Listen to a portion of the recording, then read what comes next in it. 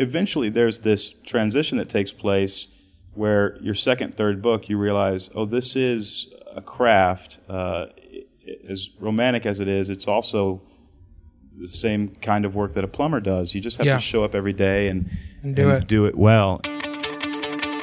This is The Gently Mad, a show where I talk to and pick the brains of the smartest people running creative online businesses. Actually, not so much. If you're looking for that inspirational kick in the pants to help take your life and career to the next level, then this is probably not the place for you. To be perfectly honest, this podcast is about me. Hey, I'm Adam Clark, and I'm your host. Thanks for listening.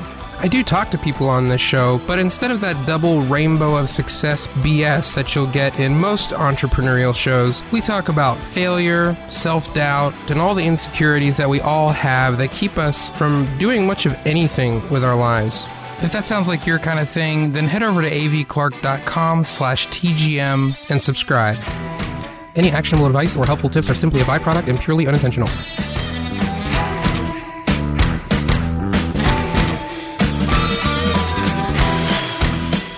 All right, what is up, my friends? This is The Gently Mad. I'm Adam Clark. Thanks for listening.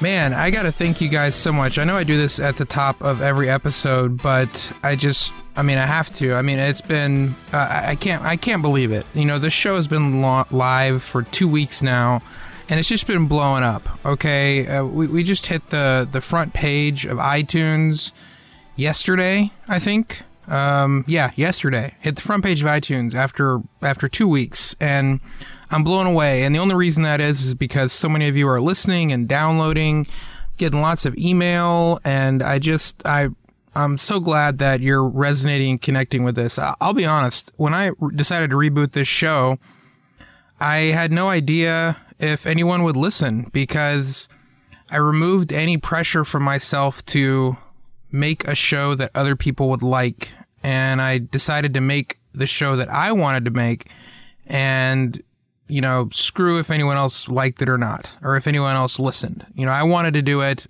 I'm doing it because it's something that I really enjoy doing, and I want to talk to these people and have these conversations with them, but I wasn't sure if anyone else would want to listen to that, and I've just been so surprised by the fact that it has connected with as many of you as it has, which is just a testament, I think, to the fact of being yourself and just being who you want to be. I mean, the last show, to some degree, not all the way, but to some degree in the last show, I was trying to do a certain thing and be a certain thing for that industry. And, you know, the show right before that, I had this whole plan of a show that I was going to make, and I was going to make a living off of it, and it was just this whole plan that I was gung-ho over. And halfway through that, I realized I can't do this. You know, it's so fake. It's just not me. I'm just copying a template that I've seen other people be successful with, and, you know, throwing myself into it. And it just didn't feel like me. And so I decided, whatever, I'm just going to make the show that I want to make, and then I'm really going to have fun making, and I don't care if anyone listens to it or not. And I'm so glad I did that, because it really, really has seemed to connect with a lot of you, as evidenced by just all of you who are listening and downloading and rating and reviewing, and it's really meant a lot to me. So thank you so much for doing that. This is an interesting week. It's a great week, because Monday's episode was with one of my favorite musicians of all time, Derek Webb, who I have been listening to for probably close to not quite 20 years, but almost, you know, late teens when I discovered his band and started listening to him. And to get to sit down in Nashville in person and talk to him was a dream come true. I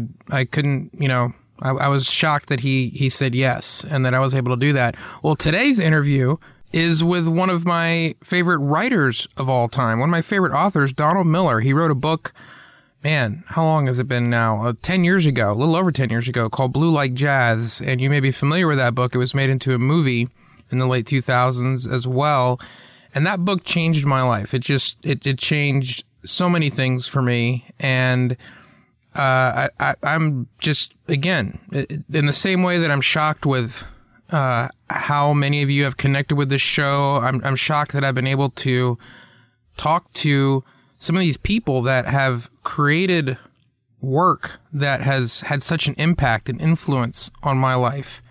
And so, a little bit of interesting story about this interview with Donald Miller. It was another one that I was able to do in person. I drove to Nashville. I don't live far from there, and we sat down, and we got about halfway through, and my equipment started kind of malfunctioning, and I didn't know what to do. I had a new recorder that I was using, and I didn't know it well enough to know what to do, and it just stopped working. So we got about halfway through the interview, and we had to quit. And then we finished the rest up about, I don't know, a month, 2 months later over Skype. So there is a little bit of a sound issue with this episode. I apologize. Halfway through, it kind of changes. You'll be able to tell when we stopped the in-person interview and picked it back up on Skype, so I apologize for that. But, it was a great conversation. Donald Miller is, like I said, one of my favorite writers and has had such an impact on me. He's written a number of books. It was so fun to talk to him and talk about the writing process and how, this guy that I've looked up to for so long has so many of the same struggles that I have, and has so many of the same holdups and hangups and issues as me and most of my friends do, which, sucks for him, but it's encouraging to know that we're all kind of in the same boat. And what I loved about this conversation is that Don was just really honest about, what his life is like. And so many of the themes that have run throughout the show since the beginning show up in this conversation too, about things like, just showing up and just doing the work. Just showing up every day and doing the work is what he had to do, is what he's had to do every day to publish books and to make companies and create the life he's created for himself. It's not luck or magic or overnight or silver bullet or whatever. He just had to show up every day and do it over and over and over again until something worked. And it was really interesting to me. Blue Like Jazz made it to the New York Times bestseller list, and it was really, we had this fun part of the conversation where, I can identify with that. When I was a kid, I always wanted to be a writer. That's what I thought I was going to be when I grew up. And of course, I dreamed about, getting on the New York Times bestseller list, writing some sort of Pulitzer Prize winning book. And Don talks about how, when the book made it to the New York Times bestseller list, he thought, it wasn't what he thought it was going to be. It wasn't like this huge feeling of success and he'd made it and it was just going to be coasting from then on. And in fact, afterward, it was a tough time, a period of almost depression where he didn't know what to do because it didn't satisfy him in the way he thought it would be satisfying. And if achieving, quote, success that he had set for himself didn't provide meaning for his life, then what was going to do that? And so we dove into all that stuff and talked about that and how he even came to writing, and how he spent time driving around delivering Chinese food and memorizing poems he'd written down on index cards, and about that moment. There was a moment in his journey where he tried to write a book dozens of times, and one day he sat down and wrote a page of this book and just knew this was the one. This was something different about this one. He was going to finish this one. It was going to be something.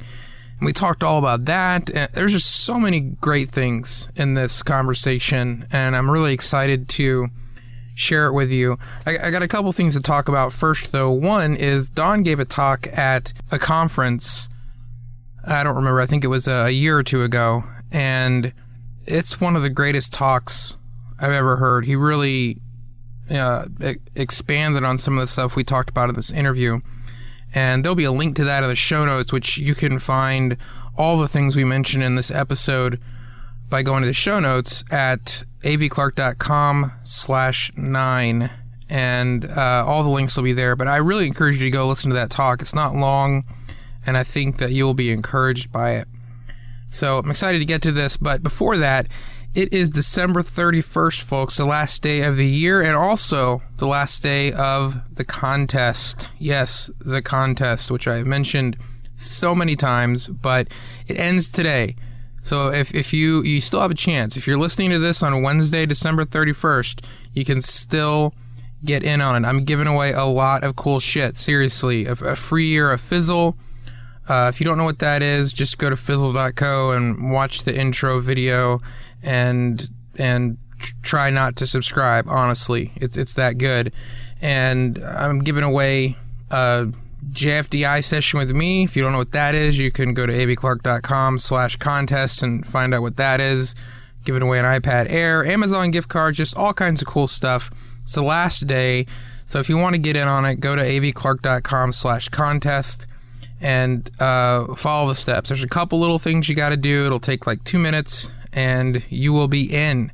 I will be announcing the winners and distributing the various things probably about a week from now. I don't know the exact day. I've got to wait for iTunes to actually send through all the ratings and reviews. It takes them, I don't know, a day or so. So once I have all that, then I'm going to actually be notifying the people who won the various items. So if you're interested, do that. Also want to encourage you to jump on the mailing list there at avclark.com/TGM. That's the main way I stay in touch with those of you who want to stay in touch. And I would encourage you to do that if it's something you're interested in. I like to send out these little newsletters and, take things a step further than just this podcast. I know you're out there listening, but I love to actually take the relationship a little bit further and talk over email and help out with anything I can help out with, and just, help each other out. That's what we kind of do in this little community, and I really love it. So if you want to be part of that, you can do that too. Last thing I want to mention is my podcasting course. I've mentioned that before, but the pre-sale is still going on. That's not going to be going on for much longer, but it's going on right now, and you can still get in on that at the moment by going to avclark.com/course. I'm really excited about that, and I'm really stoked by how many people have already joined in and decided to go ahead and support me now before I've even released it, which means a lot, and it's kind of energized me to get going with it. So if you're interested in that, if you're interested in this whole podcasting thing, if you want to start a podcast in 2015 or thinking about it, it's a good time to get that course because it is a lot cheaper than it will be when it launches. Don Miller also has several of his own courses that I can attest to their value. They're really great stuff. And again, the links are going to be at avclark.com/9, and you can go check them out. Some of them are not going to be available for much longer, so I would encourage you to check that out. So I'm excited to share this with you. I apologize for some of the audio issues we had, but it was a great conversation, and I'm just thrilled that I was able to talk to Don because, as I said, he's one of my favorite authors of all time, and I've enjoyed all of his books and everything he puts out. And it was kind of an amazing opportunity to get to sit down with him in Nashville and just talk about writing and talk about life and creativity and various creative pursuits and meaning and purpose and how we balance it all. Just the stuff that we talk about on this show. It's all here, and Don's an extremely intelligent, smart, kind guy, and I was thrilled to be able to talk to him. So we'll be right back with that conversation after this word from our sponsor.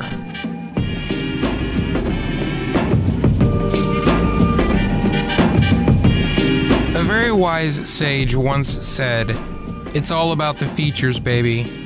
Actually, that's not true. I just made that up. However, that is often what a lot of companies tout about their products is their features. Well, I'm here to say that features don't mean shit. Features don't matter. Everyone has features. What Less Accounting gives you is a process and a system that saves you time and saves you money. How do they do that? Let's talk to Alan. Alan's one of the co-founders of Less Accounting. We help you with expense categorization. So we have about 30 billion transactions in Less Accounting through all our customers. And we know when we import from your bank or your credit card, if you spent money at Starbucks, we know that's coffee or meals. And so we categorize that for you as meals and entertainment because we know Starbucks is meals and entertainment. So we do some bookkeeping for you. It's all done through, code. So you can see my expenses? Like, you know how much money I spend on Starbucks? Because that would be embarrassing. That'd be embarrassing. That's not me personally. No, we have servers and that sort of thing, but I'm not looking through your books, no. Oh, so just like the Skynet accounting, Less Accounting, Skynet knows how much money I spend on Starbucks, but not you, basically. Correct. No, I don't look at people's books, no. So privacy. Privacy is another good reason to use Less Accounting. Privacy is good. It's cloud-based, blah, blah, blah, all those buzzwords. But our goal is just to save you time and not have an end-of-the-year frustrating moment. Keep your accountant happy. If you just follow the rules, which is spend about an hour a month going through your books and reconciling your books, and we show you how to do that. And by the end of the year, you should be good if you just follow the rules. Nice. Okay. Thanks, Alan. Thanks for telling me about everything I'm doing wrong with your software. I'm going to go and balance my books now. You should do that. So, Less Accounting. Go check them out at lessaccounting.com/TGM, and there's a page there with information just for you, just for listeners of this show. Check them out. Let me know what you think. Less Accounting. Accounting software for business owners who hate accounting.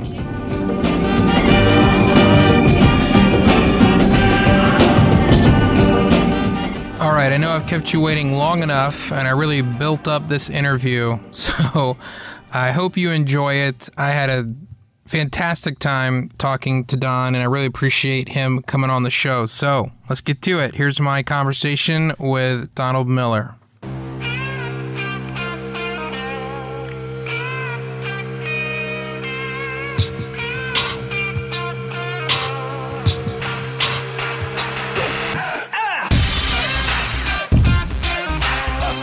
So yeah, what brought you to Nashville? I felt like you were kind of like almost like a Portland evangelist. Yeah. Almost. You talk about it a lot, and I was shocked to find out that you were actually here. I tend to be an in the evangelist Southeast. of wherever I'm at because I just like where I'm at. But Portland is a magical town. I spent 20 years there, and then as my career began to grow, I was traveling so much that when you travel out of the Pacific Northwest, you really spend a day getting to wherever you're going, a day doing whatever you're going to do, and then a day to get back. So everything was 3 days.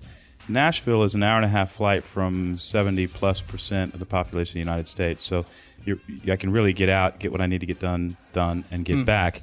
So that was one factor. Another factor was two of my closest friends in Portland, married, had babies, and began planning to move away from Portland to be closer to in-laws and built-in babysitters and those kinds of things. That made the city less attractive to me. Yeah. And then when I met my now wife, Betsy, who lived in D.C., I was going to have to spend a season in D.C. pursuing her. And when I decided to do that, I decided whether or not it worked out, I was going to move to Nashville. My publisher's here, my booking agent was here, my literary agent was here, and then I started a little company called Story Brand, and the guy who ran it was here. Then we hired a designer who was here. We got an office here.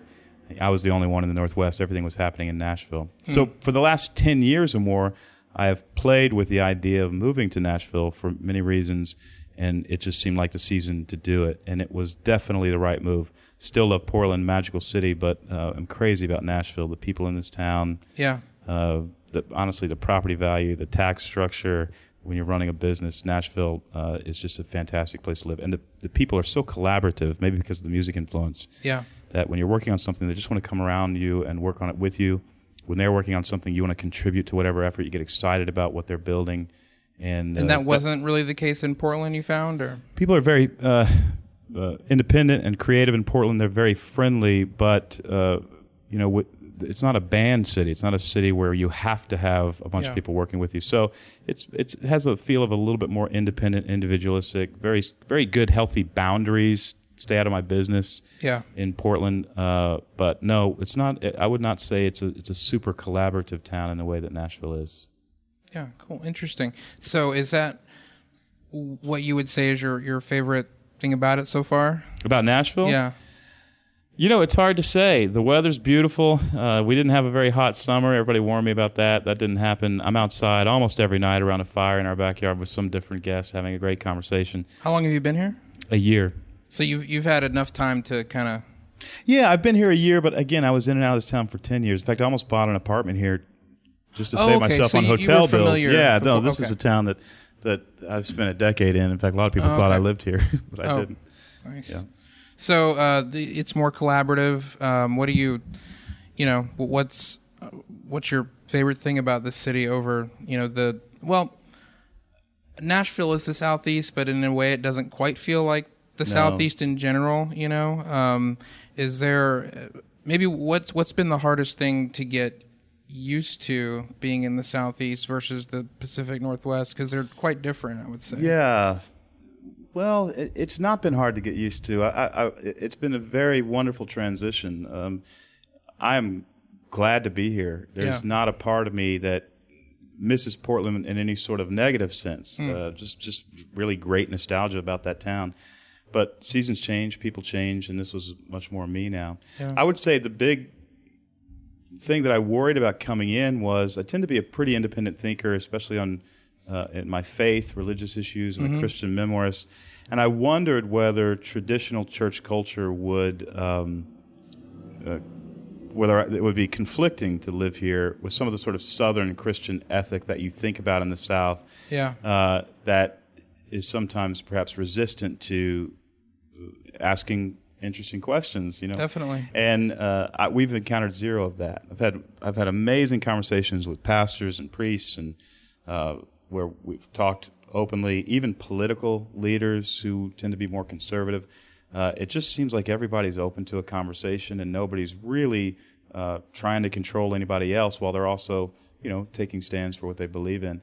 That was a huge surprise to me. And I think that's one thing that I kind of miss in Portland is it is a left-leaning town, but you really just kept a lot of your ideas to yourself and didn't mess with it. Here you can actually talk about it, and it doesn't create a lot of conflict and so I've enjoyed that aspect. You like that aspect I of it really here. do. Yeah, I really do. It's bringing out something good in me as a writer and as a thinker, and I'm able to process more openly here. I remember being in Portland, you would feel like, is it okay to pray in public before you eat a meal? After 20 years of that, and here people just express themselves and their faith pretty openly, and so it's bringing out that part of me too. It's really nice. Yeah.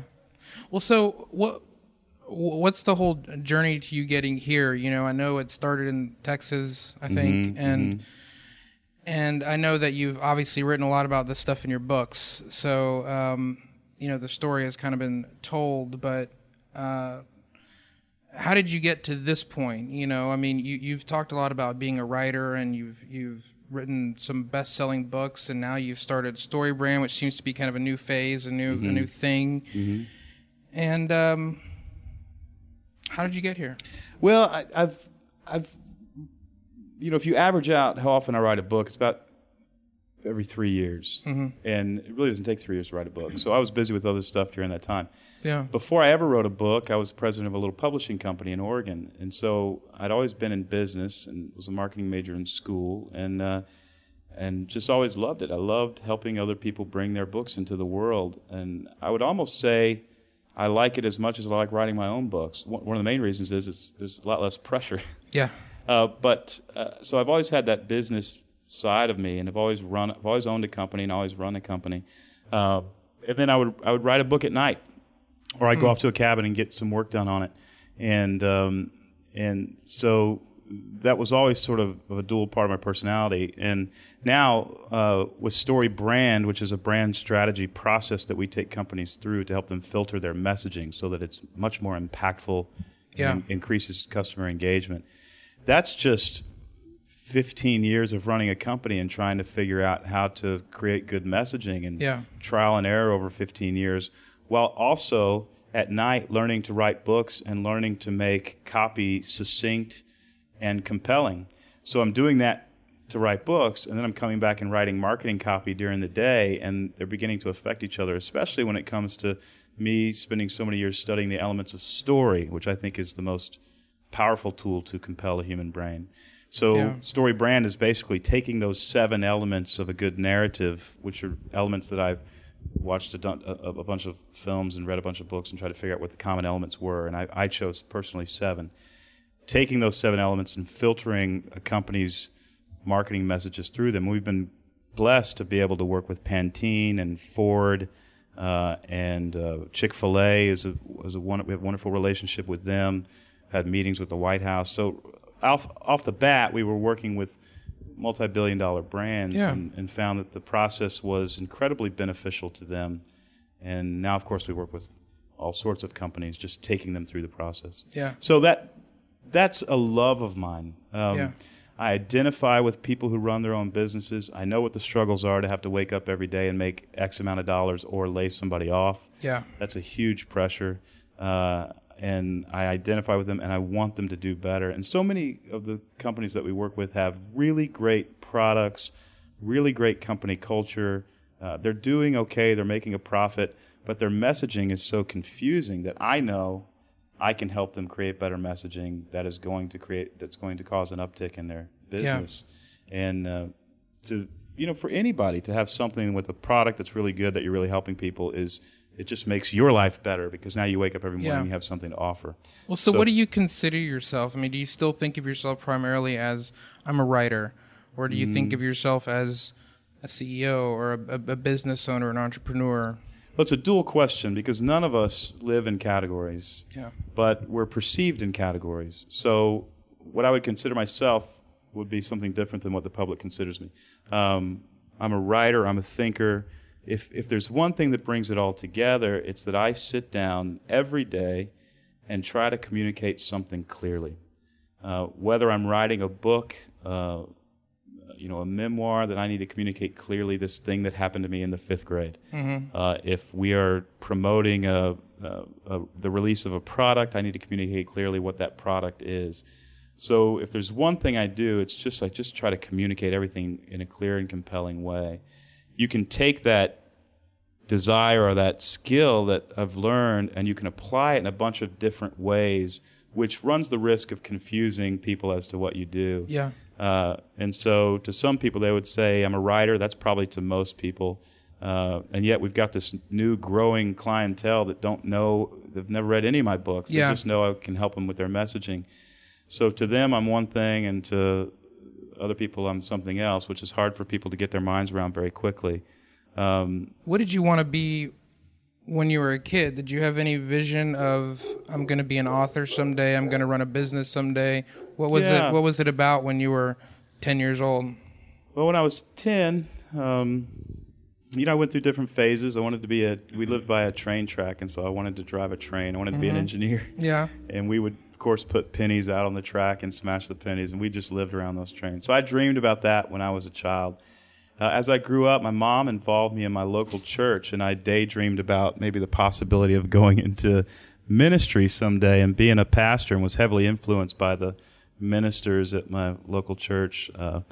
And so I dreamed about that, and then Mom also would drive us to the state capitol in Texas, and we'd meet with these politicians about whatever piece of legislation they were about to pass. And so there was a season in high school and straight out of high school and college where I went to the Republican National Convention and got involved in the political process a little bit. And so I dreamed about maybe one day being a politician. But when I began writing, I found something that I truly loved. When was that? It would have been right in there, right out of high school.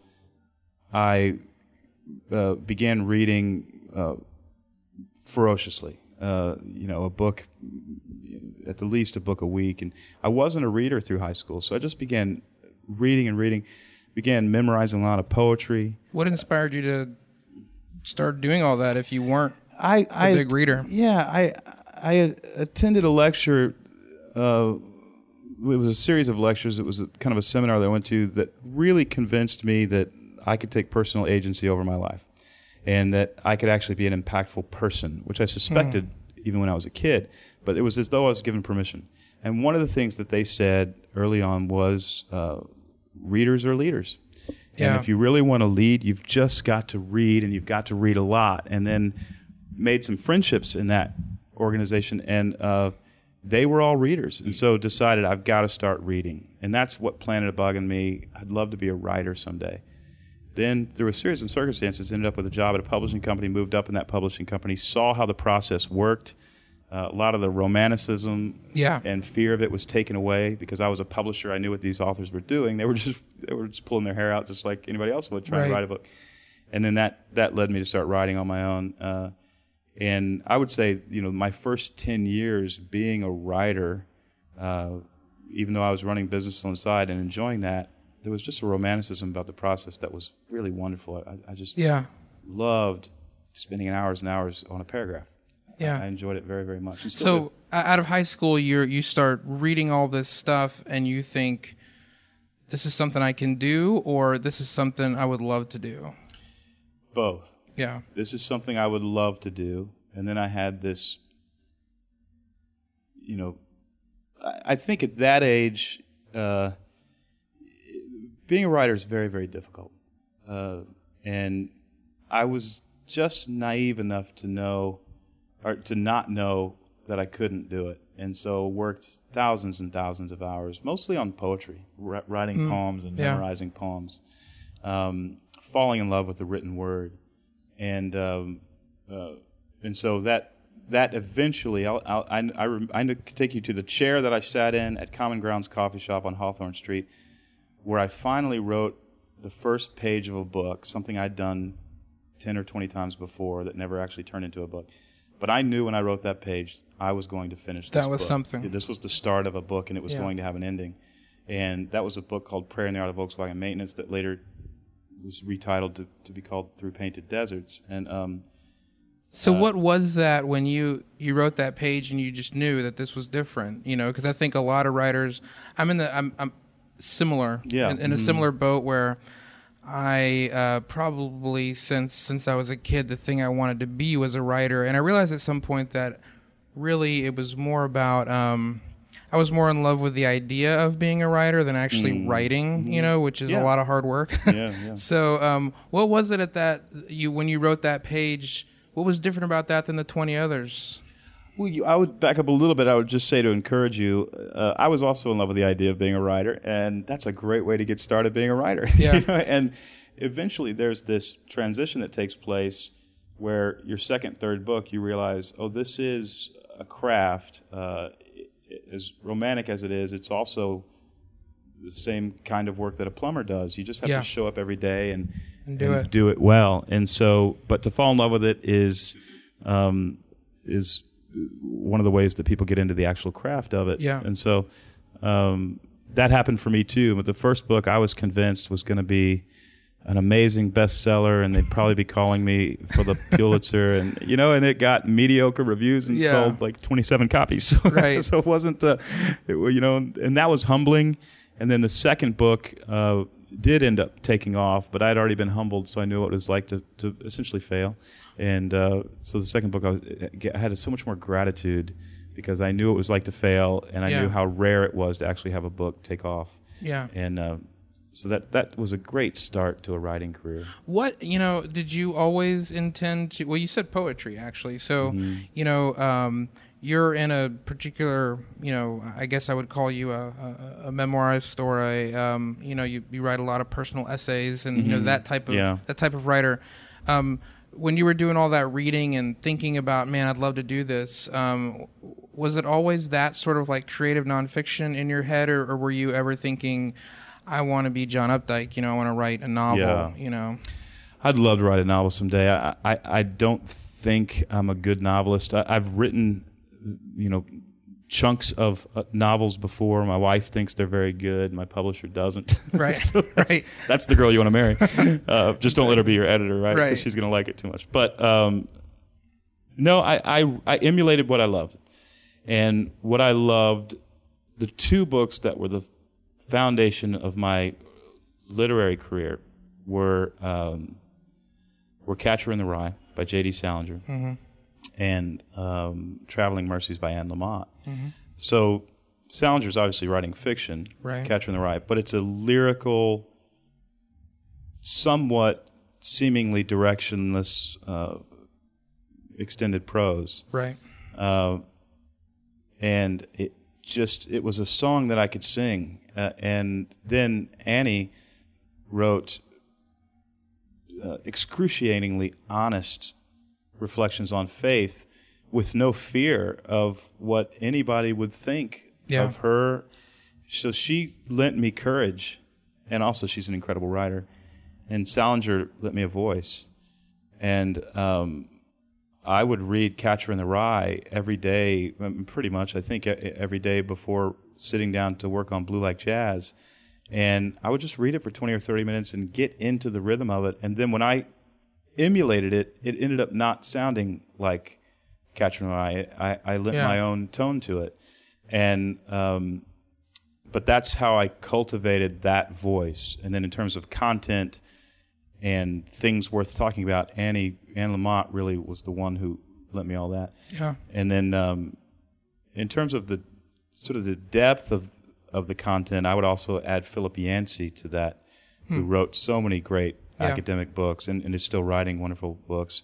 I say academic, they're not academic, but he wrote with a depth of intelligence that exceeds mine, and yet I also wanted to achieve something that had a depth of content and thought as well. Yeah. So those were, Annie and J.D. Salinger, and then Philip Yancey was actually the only one. He emailed me, and because we had interacted, and so he emailed me and said, "Hey, I just read your book. Were you influenced by Anne Lamott and J.D. Salinger?" He's the only one who ever picked it out. That's and said, "I think I know your trick."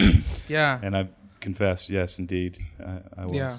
That's kind of crazy. I think there were two books, your book, Blue Like Jazz, and a wonderful book called Marianne O'Neill by a guy named Justin Cronin, were two books that I read, I guess, whenever it was, 2003, and made me think, gosh, I want to do this, so I want to be able to do this.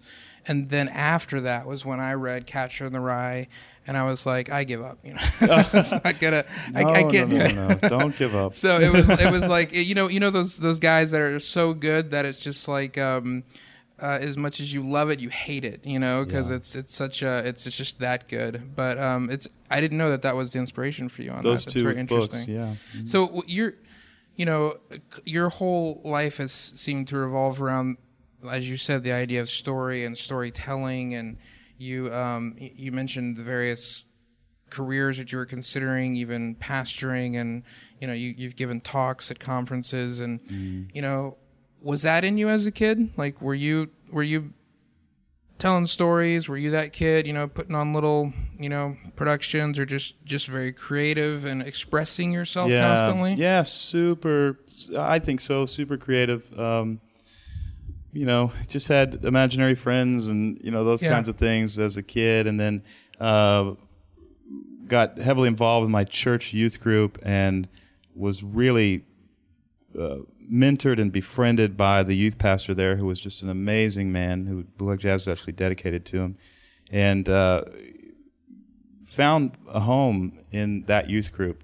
Had a great high school experience, but really just couldn't wait to get to hang out with my church youth group. Yeah. And that, of course, is weekly productions of some sort where you're standing up giving announcements. And so that got me up in front of people, and then, skits and all those fun things that you do at church camp. So my creative outlet was really at church. I was also a part of the high school band, and we had a really, really successful high school band. And so what did you play?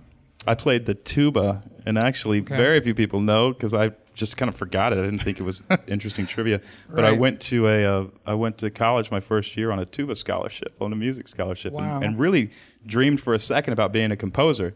But there's not a lot of great tuba symphonies. So. Yeah, that's true. Was this whole thing was this encouraged in you? I feel like sometimes very artistic children sometimes get a little bit discouraged and encouraged to be more like think more realistically, especially when you get to that age, high school. You got to be thinking about a real job kind of thing. Yeah. Were your family, the people around were they encouraging this in you, or were you kind of going against the stream a little bit? Yeah, I would actually say my family was, and definitely the ministers at the church were, especially on writing. But that was very late in my education.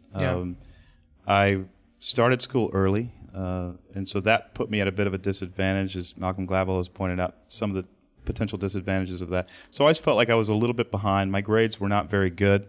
I was all over the map with ADD. I was a different kind of thinker, and really thought, even going into high school, that I just wasn't intelligent. I actually believed that. And there was a gal that I had a crush on, and she had been accepted into this honors psychology class my senior year in high school. And you could really only get in, it was the valedictorian, I think there was a tie for salutatorian. It was just the top 10 people in our class. And where was this, by the way? In Texas, outside of Houston, Texas. Okay.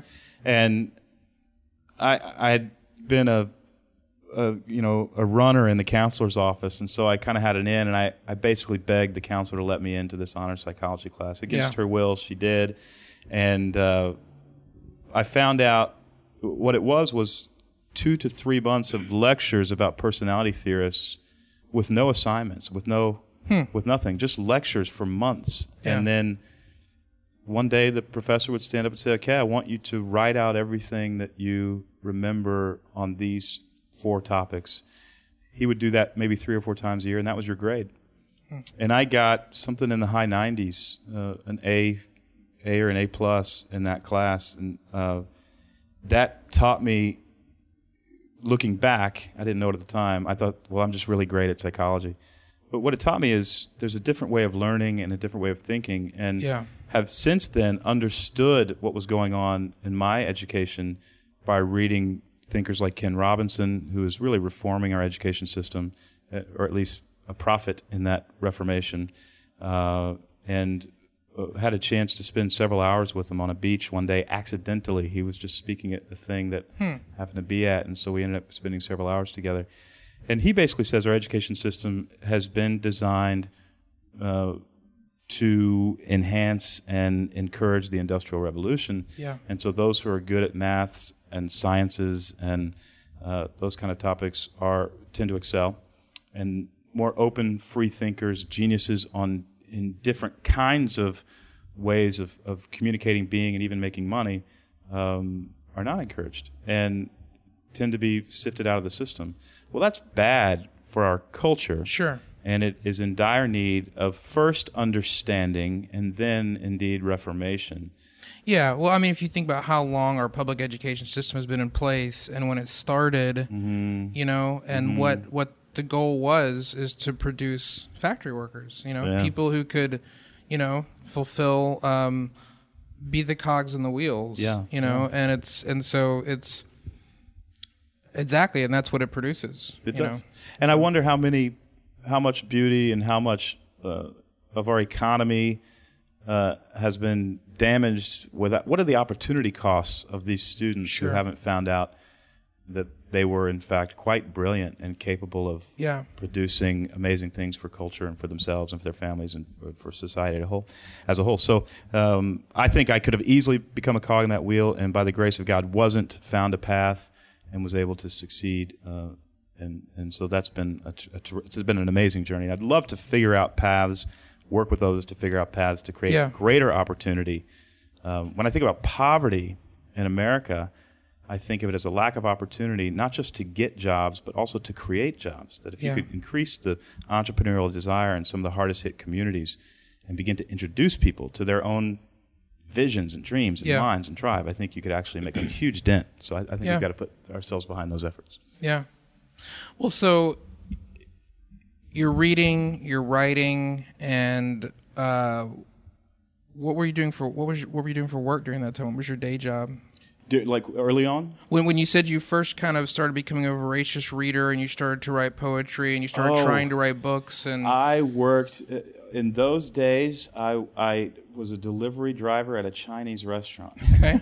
Nice. So I would drive Chinese food around and keep poems in my written on index cards in my pockets and try to memorize them as I drove around. And but that was I think I did that for about 4 years, and then ended up moving to Oregon after running out of money on a road trip in a Volkswagen van. We lived in the woods for a season, a month or so. I say a season, but while we lived in the woods, I was a janitor and I scrubbed toilets on this cattle ranch, and every night would use their shower in the office and then go back out and sleep in the woods and come back to work the next day. That was a blast. I didn't mean for that to sound like a hardship. We had so much fun. I was going to say, was that intentional? It was intentional. Okay, it was intentional. I mean, we didn't have any money. We didn't have a place to live either, but it was we also wanted to do it. Mom would have taken me in. Right. But that's what we wanted to do. Fell in love with Oregon, stayed in Oregon, got just a simple job, and then met this man who ran a publishing company, brought me in on a low level, and within about 4 years was running that company, and the company was doing decently well. And that so while you were introduced me to doing books. all of that stuff, were you still thinking, I want to publish something someday? It was always a hope in the back of my mind. I mean, I wrote down my senior year in high school. I wrote down my goals, and one of them is I wanted to be a New York Times best-selling author. And so somehow subconsciously that was always a place that I wanted to head. If you would have asked me a year before I became a New York Times best-selling author, what is the chances of that happening? I would have told you 27%. Yeah. Which is probably right at that time. Right. Because there's a lot of luck involved too. Sure. But that's always what I wanted. And so when that happened, ended up, before the guy who ran the publishing company that I was president of sold it, and I started my own company with about 4 books. And it was just barely breaking even every month when the book that I wrote hit the New York Times. Yeah. And that's when I let the company die and became a writer full-time until later when I started another company. So what was that? I'm really curious what that moment was like, because I think you published Blue Like Jazz and it becomes a New York Times bestseller, and I think that's the moment that so many people dream about. That's the sort of the rock star moment, the moment where you did it. What was that like? What did you feel like? What were you thinking? My future is set. I mean, like, what was going through your head when this happened and you were like, this book blew up for you? Yeah. First off, the book Blue Like Jazz only sold 21,000 copies its first year, which is nice, but it's not a bestseller on any list. Yeah. Even the publisher's list. Yeah. So there was no expectation that anything was going to happen. It wasn't until the second and even the third year that it really began to take off. And so I happened to be walking through the airport in Nashville, Tennessee, and got a call from the publisher who was just 2 miles from the airport. They didn't even know I was in town. Called and said, "Don, we got great news for you. You've hit the New York Times." And I remembered, and they said, "Hey," they found out I was in town because I told them where I was, and they said, "Come to the office. If you can be here in an hour, that'd be great." And so I hung up the phone. I just remember standing there at the rental car counter just thinking, "Oh, I can't believe this has happened. I can't believe this is.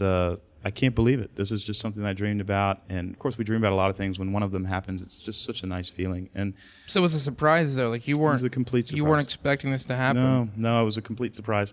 And so there were just enormous feelings of gratitude and about just life. That.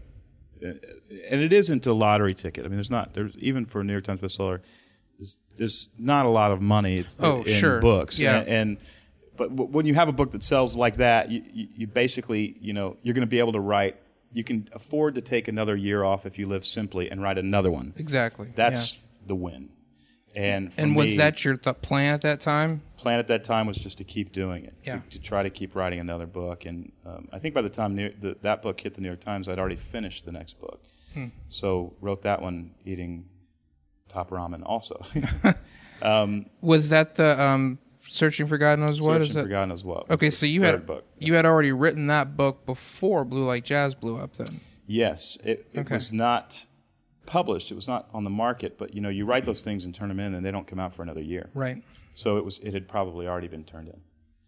And then went over to the publisher's office because they'd asked me to come over, and there was a great little, lots of hugs and celebration. And then they had this, I think it hit it was introduced on the list at number 42 or something like that, or 41, I can't remember. And they had this jersey, a New York Yankees jersey with my name on the back and the number on the list, which was an incredibly high number. Oh, nice. But it was a number. Yeah. And that was a little memento to say, congrats. And so, and then I've been with the same publisher ever since, and we have an amazing relationship. So that journey we've all done together, and it's something we continue to celebrate together. How does something like that, to get super granular, because I'm just curious. Yeah. How did it happen? Like if the first couple of years it was selling okay, but it wasn't great, like did the right person see it and review it, or how did that actually get on the list? It was a lot of things, Yeah. and it would be hard to duplicate. Yeah. But it was, first you just have to do the work to write, a good book that will spread word of mouth. You do that work. But I know many, many writers who've written better books than me who've not hit the list. So that's not it. Then there's distribution, so you have to have a publisher that can get it nationally in all the stores so that it can even be bought. And then there's the lucky factor, or there's the lightning strikes. And a lot of times these days it's an author who has hundreds of thousands of people on their email list, and they can even get something like that to happen. Back then that wasn't the case, and so what it was there was an organization out of Florida that really loved the book and negotiated with the publisher to print very cheap copies of it and pass it out on college campuses all over the country. So I think over the course of about 3 or 4 years, about 100,000 of those books were given away. Well, that was able to spread word of mouth and get people talking about it, and that those books that they were giving away did not affect the list. They didn't count. But word of mouth spread, somebody would read it and talk about it, they would go buy it. And over a very slow period of time, that word of mouth began to spread and finally turned it into a bestseller. Yeah, that's amazing. Yeah, normally you can, if you research a little bit, the books, there's a reason that they're on that list. Yeah. There's a reason that it spiked. And a lot of authors would do well to understand what some of those reasons are and to duplicate that if this is something that you want to do for a living. Sure. There are very, very few stories of a truly beautiful book being written without any publicity or fanfare or marketing effort ever hitting the list. That's probably I would say conservatively 1 in 100 books will do that. Right. Yeah. 1 in 100 books on the list will have done that, I should say. Well, so what was next for you after that?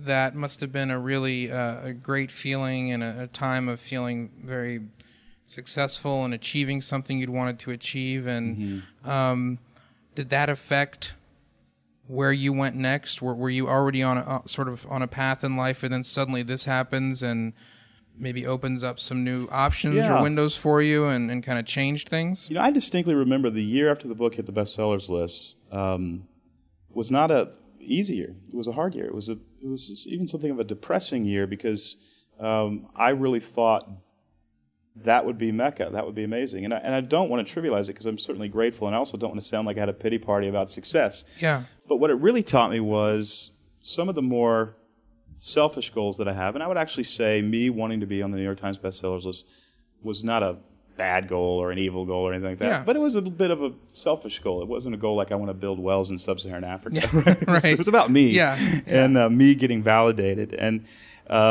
so when that happened, it wasn't as meaningful of an experience as I had hoped it would be. So I began to think about what does it take to actually, what am I looking for if it's not success? What will feed me? What will validate me? What will make me feel like gratitude about life post the gratitude that I had after succeeding? And then it kind of went, well, wait, I thought this was going to make all my problems go away. This was going to do it, yeah.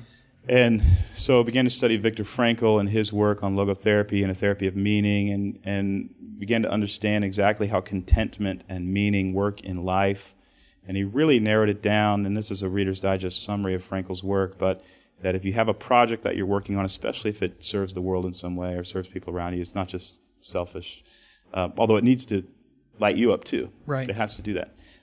And if you have relationships that are healthy and unconditional and caring, and if you have a redemptive perspective on your suffering. And what he meant by that was, if you could take a look at the hardships in your life and say, these are hardships, these are very difficult things, but they're also serving me. They're making me a better person. Right. They're humbling me, these kinds of things. But if you could think of those, if you could manage those three things in your life, you would experience a deeper sense of meaning. And I began to change the way I was living after that. I became much more community-oriented. One of the reasons that I own a company today, if it's not the main reason, is that I get to go to the office and share life with the people that I work with. Yeah. And the company exists primarily for that purpose, and the only way we can do that is if we have a really great product that we serve our clients with in a way that's excellent.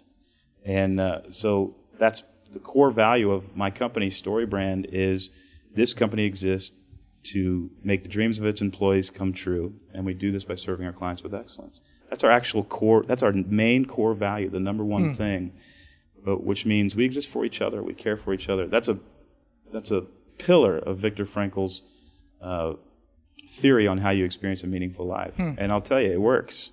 Yeah. It's not a lot of days I struggle to get out of bed. And yet, I'm not as famous as I used to be. But the trade was worth it. The trade was well worth it. Yeah.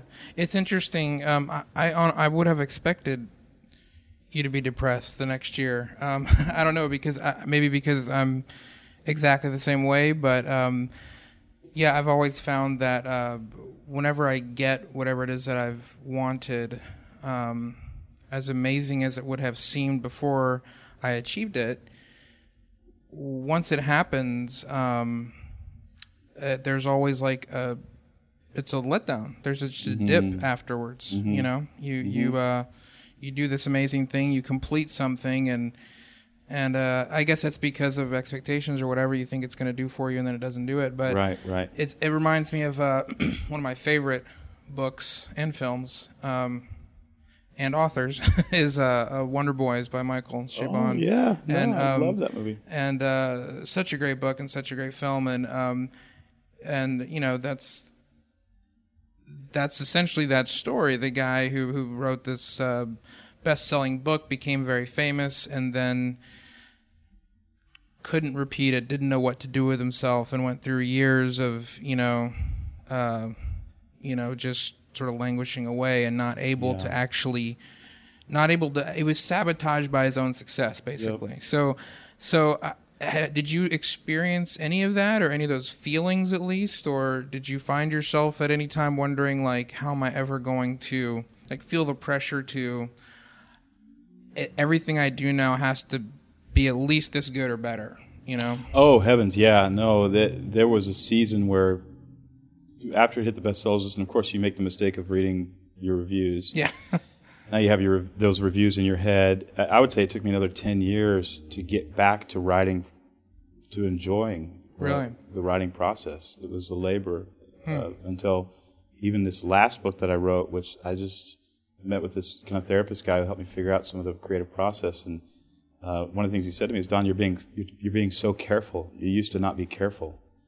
And as he said it just rang so true, and started being less careful, letting people know really what I was thinking, what I was feeling, what I thought was beautiful to write. Yeah. And have gotten some reviews back on that book, which comes out in February, and a lot of people are saying it's the best book I've written, which surprises me. So I feel like, I've got that back a little bit. And there was wow, though, but seriously, it's taken. Yeah, I wrote books during that time. Yeah, but they were labors. Right. It was a labor to write them, because you have the weight of all those, not just the negative reviews, but the positive reviews, and the people that you don't want to let down. Yeah. And I mean, it would be crushing to read this just isn't his best work. Right. And you're like, ugh. And yet, how are you going to produce your best work with the burden on your shoulders to produce your best work? Yeah. It actually takes away from exactly. your ability to produce the best work. So it's a bit of a mental game that is a phase, I think, people who succeed go through. And the other thing is, I now know it's very dangerous to have a goal that you're trying to reach. I like having a goal that I'm trying to pass through on the way to another goal. And that to me is much more healthy because you can celebrate passing through this goal and yet you still have something to do. You're going to try to get to that goal. And always trying to set one goal behind the next. We were designed, in my opinion, to stay in motion and to keep moving, not to be, maniacally driven, but I don't think that we were designed to sit around and pull the lint out of our belly button. Yeah. And one of the most healing things that you can do, you can help a very self-reflective person with is just give them a project. Yeah. Give them something that gets their mind off of themselves, something to build, something to create, especially in community. Yeah. And it's that has been so healing for me. I can't remember the last time I was depressed. It's been a very, very long time. And I would say the reason is because I just wake up and have something to do and have people who depend on me to do it. Yeah. I don't, who has time to sit and reflect on the sadness of my life? Well, I've got work to do. I can give you about 3 minutes for that. And then I got this guy I'm supposed to meet, right? Yeah. And it's a therapy of distraction, I guess. That's actually very interesting. But what do you mean by the goal to pass through? Maybe explain that a little bit more, because I'm envisioning eventually there's a goal, or it's just inception, and you can't, how do you, how does that work? What do you mean when you say you set goals to pass through, and that maybe I interpreted that as one way that helps you from accomplishing something and then feeling like, well, what now? Exactly. I'm not a big fan of what now. Yeah. And I could sit down and have coffee with somebody and ask them a few questions and pretty much predict whether they struggle with sadness based on how they answer those questions. And one of them is what project are you working on? What are you trying to build, or what are you helping build? Maybe it's somebody else's project that you're contributing to. If there's not a clear answer to that, or if they don't know what they're doing with their lives right now, it's a dangerous territory to be in. And so even if you don't know what you're doing with your life, especially kids in their 20s, they're just now at the phase of life where they're being set free, and they haven't figured that out yet. And I would say, well, what you're doing with your life then is trying to figure out what you want to do with your life, which is actually a great thing to do with your life during this season. Just try a bunch of stuff and see what lights you up. Yeah. But to not be pointing towards something is a problem. And the other thing that I think happens in our culture is there are so many options. There are studies that show that the more options that a person has, the happier they are to a point. And then if those options increase, it's a massive... It's a total paralysis of choice. It is. Absolutely. It is. And a great scene in the movie Wonder Boys that you just referenced is when Katie Holmes confronts Grady Tripp about his new novel, which everybody thinks he has writer's block. But he doesn't. He's on page 2,276 or whatever of this book. She's the only one who read it. She snuck into his office and she read it. And she says, Grady, you teach us in class that we're supposed to make choices, but you don't seem to have made any choices in this novel.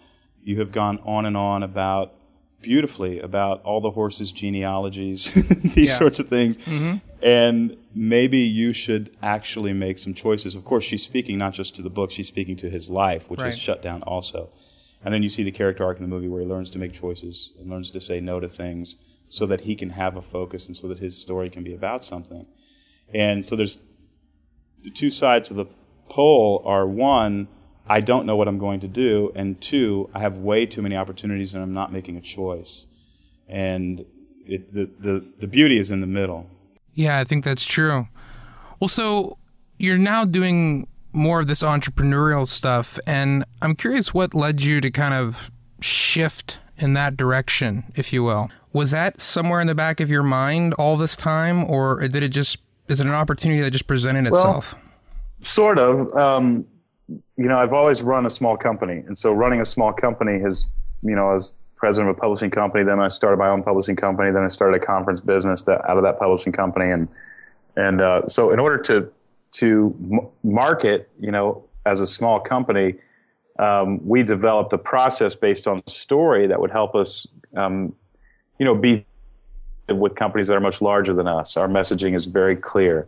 And when we did that, we found it worked very well, taught it to some other businesses, and then people began asking for it. And so that became a whole other division of the fastest growing division.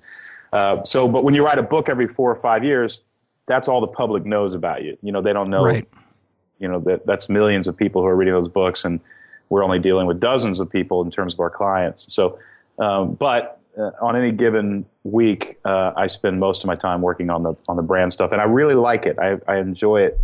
I enjoy helping people grow their businesses very much, and then we'll go off to a cabin every once in a while and get some more done on whatever book I'm working on, and occasionally that book, finds its way to being completed and goes to press. Yeah. And so the new one is Scary Close. It'll come out in February.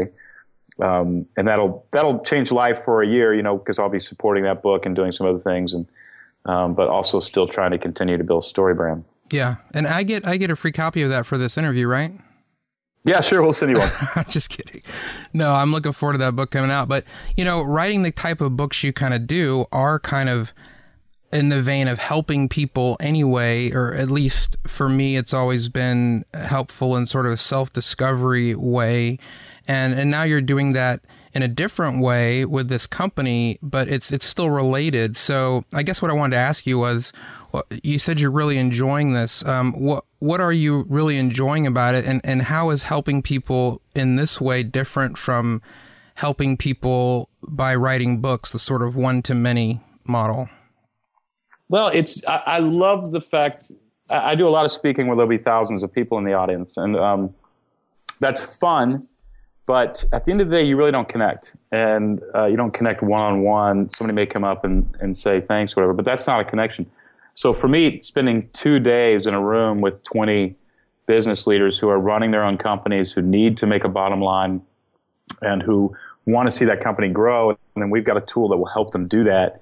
To me, that's an exchange and a connection that it feeds both ways. I just really enjoy that. Sitting down to write a book, you're usually alone when you're writing, you're processing your ideas. It can be a bit of a lonely process, but, teaching companies to clarify their brand messages and make sure their website is saying everything it needs to say in order to return the greatest greatest on their investment is much more edifying, validating for me. And so that's why I continue to do it. I would make more money if I sat down and wrote books all the time. Yeah. But I'm happier, helping these companies and working with a staff here. I guess I think writers tend to be more, maybe this is just an incorrect generalization, but more introverted, a little bit more like needing that alone time in their head, very thoughtful people. At least that's how I am, and I have always wanted to be a writer. So, but you're saying that you actually get a lot of joy out of sitting in the room with other people, working face to face. And so, are you an atypical writer, or do you have both of those things where you like the alone time? And I'm definitely introverted. It doesn't bother me to be alone. I don't get some of the hang-ups that other people have when they're alone for long periods of time. Yeah. I love processing ideas, and the kind of interaction I like to have with people is really working together on a project to get it done. It is, and I don't know what it is about my personality. It's very difficult for me to sit and talk about the weather or what you did yesterday. That to me is just not very interesting. But if you're building something and I can help you build it, or if I'm building something and you can help me, that's the kind of interaction that I really like. Yeah. And a way that I connect. So, but I would say, you get worn out. If as an introvert, you do get worn out in those intense, after 2 days of that, about a day to recover and get back to normal. But writing is the same way. Writing, even though you're alone in a cabin somewhere, it's a very social experience because you're doing all the work in your brain to try to communicate clearly with that somebody isn't there. Yeah. Well, they're going to read it a month or a year later. But you're still, I'll come home from a cabin after writing and my wife will want time and have a conversation, and I find I'm exhausted. I feel like I've just had I've had 48 hours of conversation. So it's a really weird dynamic in that sense. I kind of want to nerd out about writing for a minute and ask you a question about that, because you're so good at it that when you read your books, it feels effortless. It feels like it just spills out of you. It's just a conversation. It just flows. And so I'm curious, when you're in that mode, when you're writing, are you kind of, is it a battle? Are you fighting with each of those sentences, or is it more just, these stories are just pouring out of you? No, it's a battle. I mean, you work very hard to get a book so that it seems effortless. And a lot of it's just knowing what not to say, and everything needs to be very interesting and needs to be effortless. And so, no, you fight for it. Especially in the editing process, where you're cutting stuff out that you think might be boring or something like that. But it's work. It's just a lot of work. Yeah. How do you know what not to say? Is that just life experience? Is that just experience as a writer, or are there? Well, Hemingway said every good writer built-in shock-proof shit detector, and and I think as much as you can learn the craft, and I think you can learn it, there's also this intuitive sense of that's not interesting, or that is going to be interesting, and that's the constant, thing that you're asking yourself as you're writing is, will people find this perspective or the way this is worded it's an interesting question to ask and attempt to answer.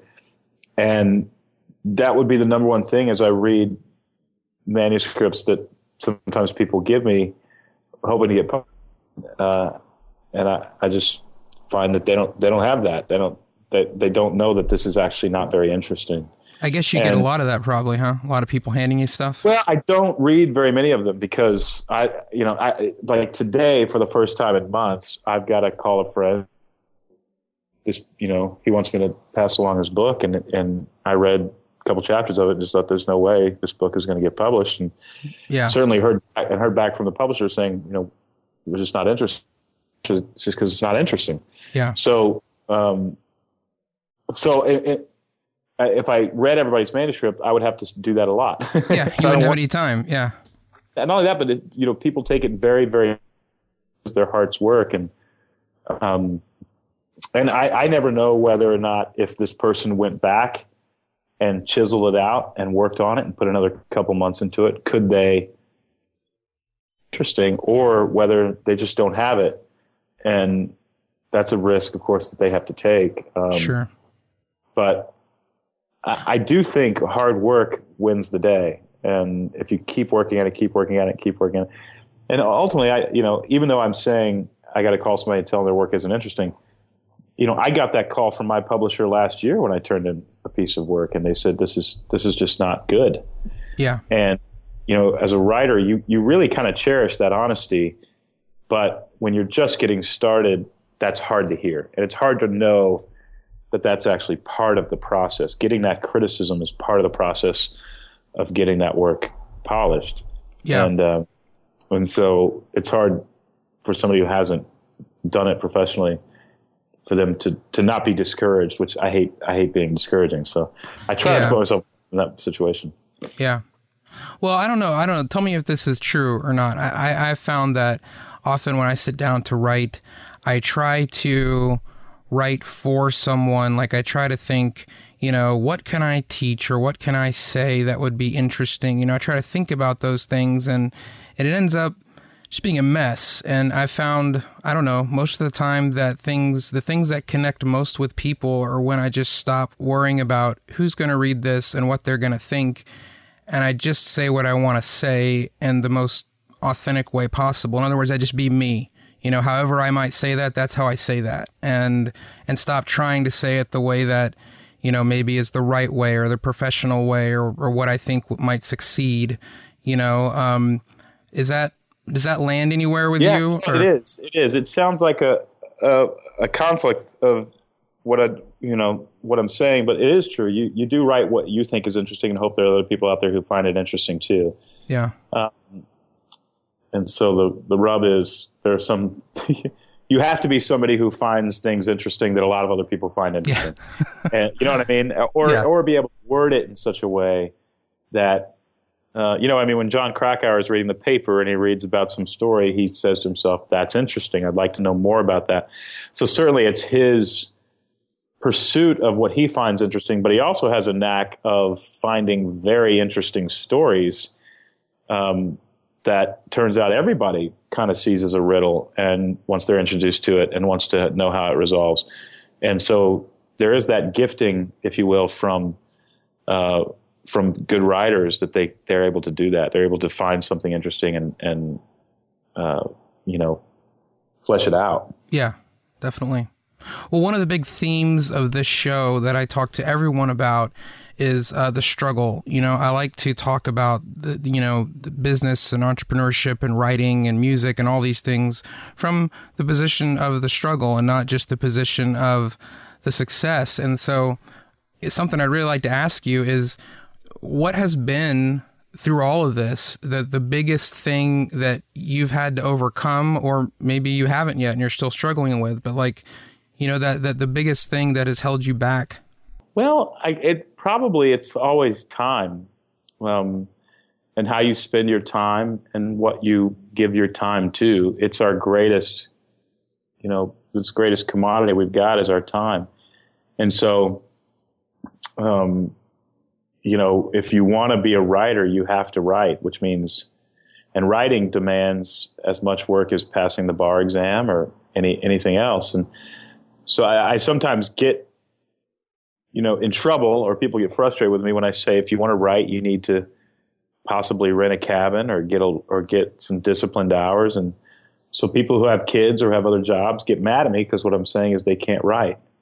But if I said, if you want to be an Olympic swimmer, you got to go away to a gym and you got to train. You got to do this. Nobody would disagree at all. So yeah, for some reason, people think writing is easy and you can do it while you're doing other things. And you can, and there are people who have, but that's a very low percentage of writers. That's less than 5%. So, 95% of us have to commit the time to do it. It all comes down to, fear of losing, fear of failing, and the stuff that you're talking about. And you get past that in time. You fail enough that you realize there's no penalty to it. Right. And you realize that, yes, people will criticize you when you sound dumb or write something dumb. But that's the downside of being a leader, being somebody who's influencing culture, and is occasionally you get shot at. So yeah. But the upside is worth so much more than what the downside actually costs you. And I had a great little epiphany recently. I read, actually it's been a couple of years since I read it, but I read Coach Pete Carroll's book, Win Forever. And he talks about the importance of always competing. And that very idea kind of frightened me, always compete, get up every day and compete, because, it's exhausting. Yeah. And I don't want to lose and all these sorts of things. And I realized, wait, who cares if you lose? Just get up and compete. I mean, if you move from the bottom 10% of podcasters or writers or whatever it is that you want to do to, about the mid 50% right in there is where you are, that's a heck of a better life just for getting out of bed and competing. Yeah. And you don't have to win. You don't have to come in first. But imagine the much better life that you'll have just by getting out of bed every day and putting a little something on the story.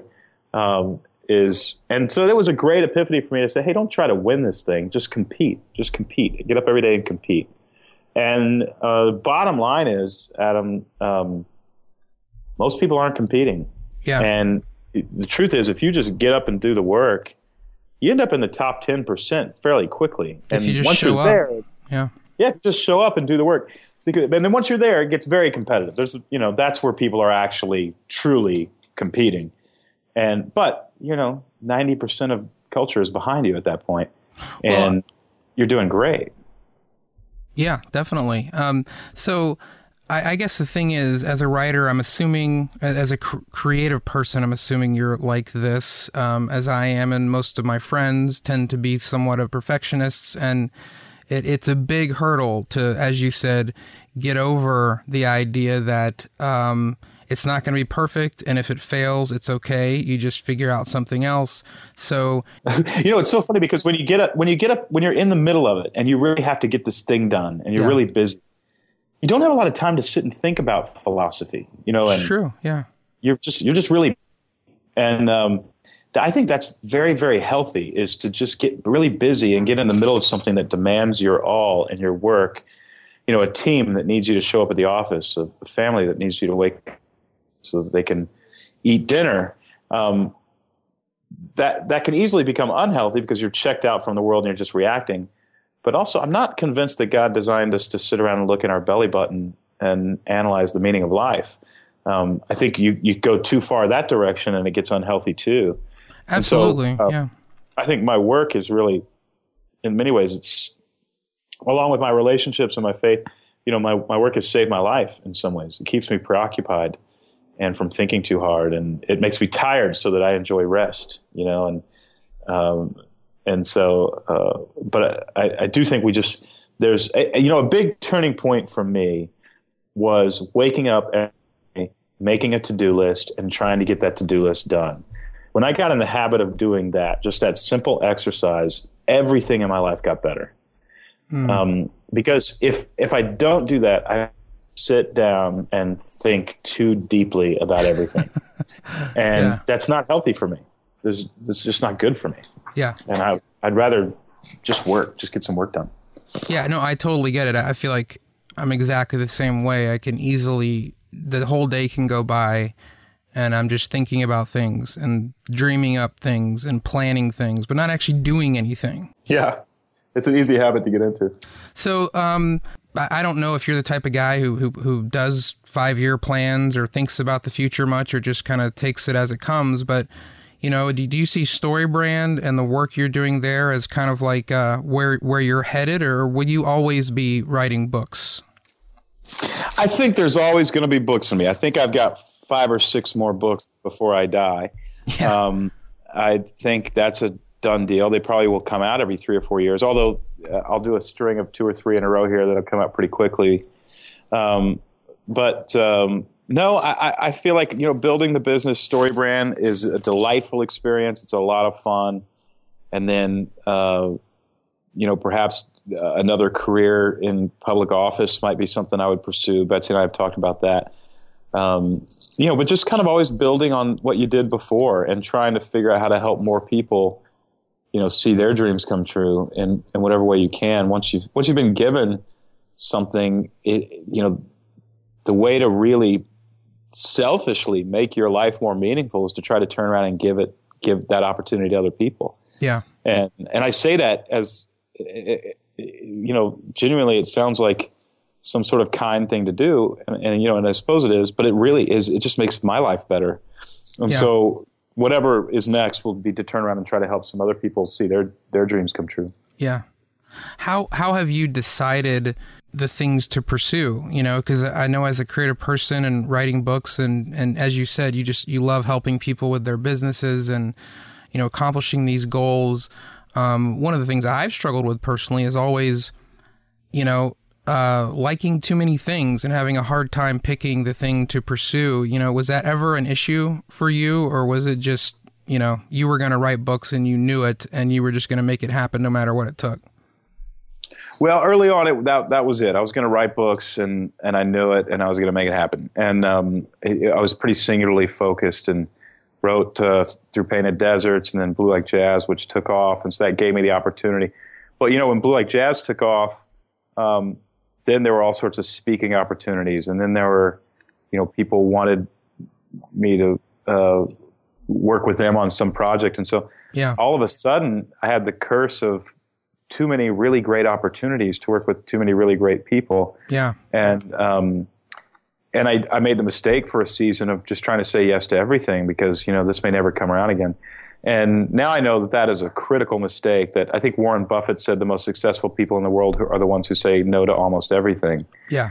And there's really a truth to that I've gotten much, much better at saying no to all kinds of opportunities and being able to, but I constantly have to sit down, even what am I doing again? And the reason I have to say that is because everything that I'm not doing, I need to say no to.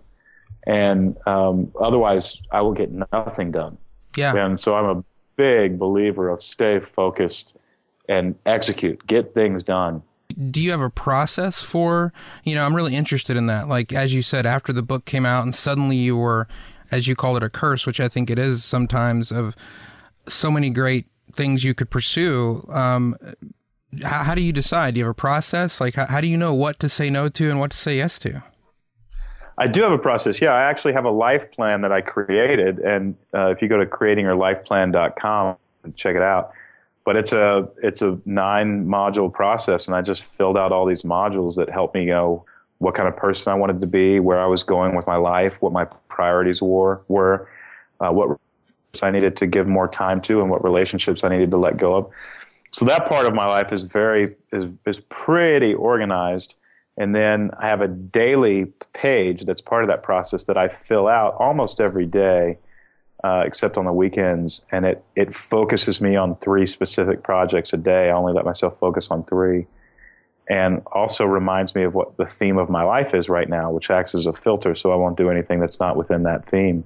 Yeah. And so it's a structured process that I've created in order to get more done, and also not be just weary all the time. Yeah. And yeah, so definitely there's a process. Yeah.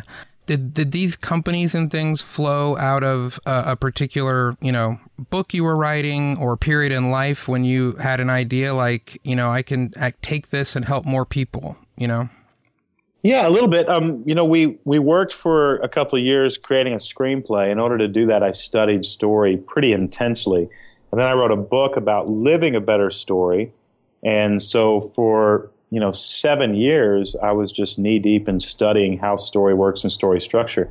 That was mostly I was just fascinated by it, and then found it to be the most powerful tool to compel a human brain is story.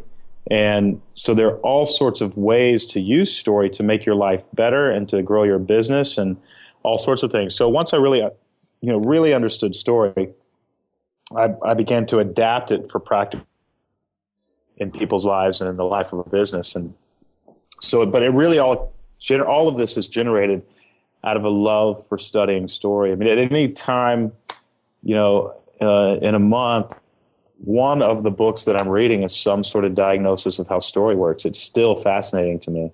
Yeah. And it's thrilling to know that there is this. It's kind of like studying music as a musician. Studying story is that for me as a writer. Like in what way? In terms of skill or theory or just all of it. All of it, yeah. All of it, especially theory, though. Especially theory. The fact that Beowulf is the same story as the first James Bond movie. That's fascinating to me. So that means the human brain has not changed since the days of Beowulf. That is very interesting. I'd never thought about that. No, it's the same story. Yeah. Star Wars and Tommy Boy are essentially the same story. I could sit down and show you how. And so there's that to me is just fascinating. I could study that all day long. Well, thanks for coming on the show, man. I really appreciate it. And it was great to talk to you. Absolutely, Adam. Thank you so much.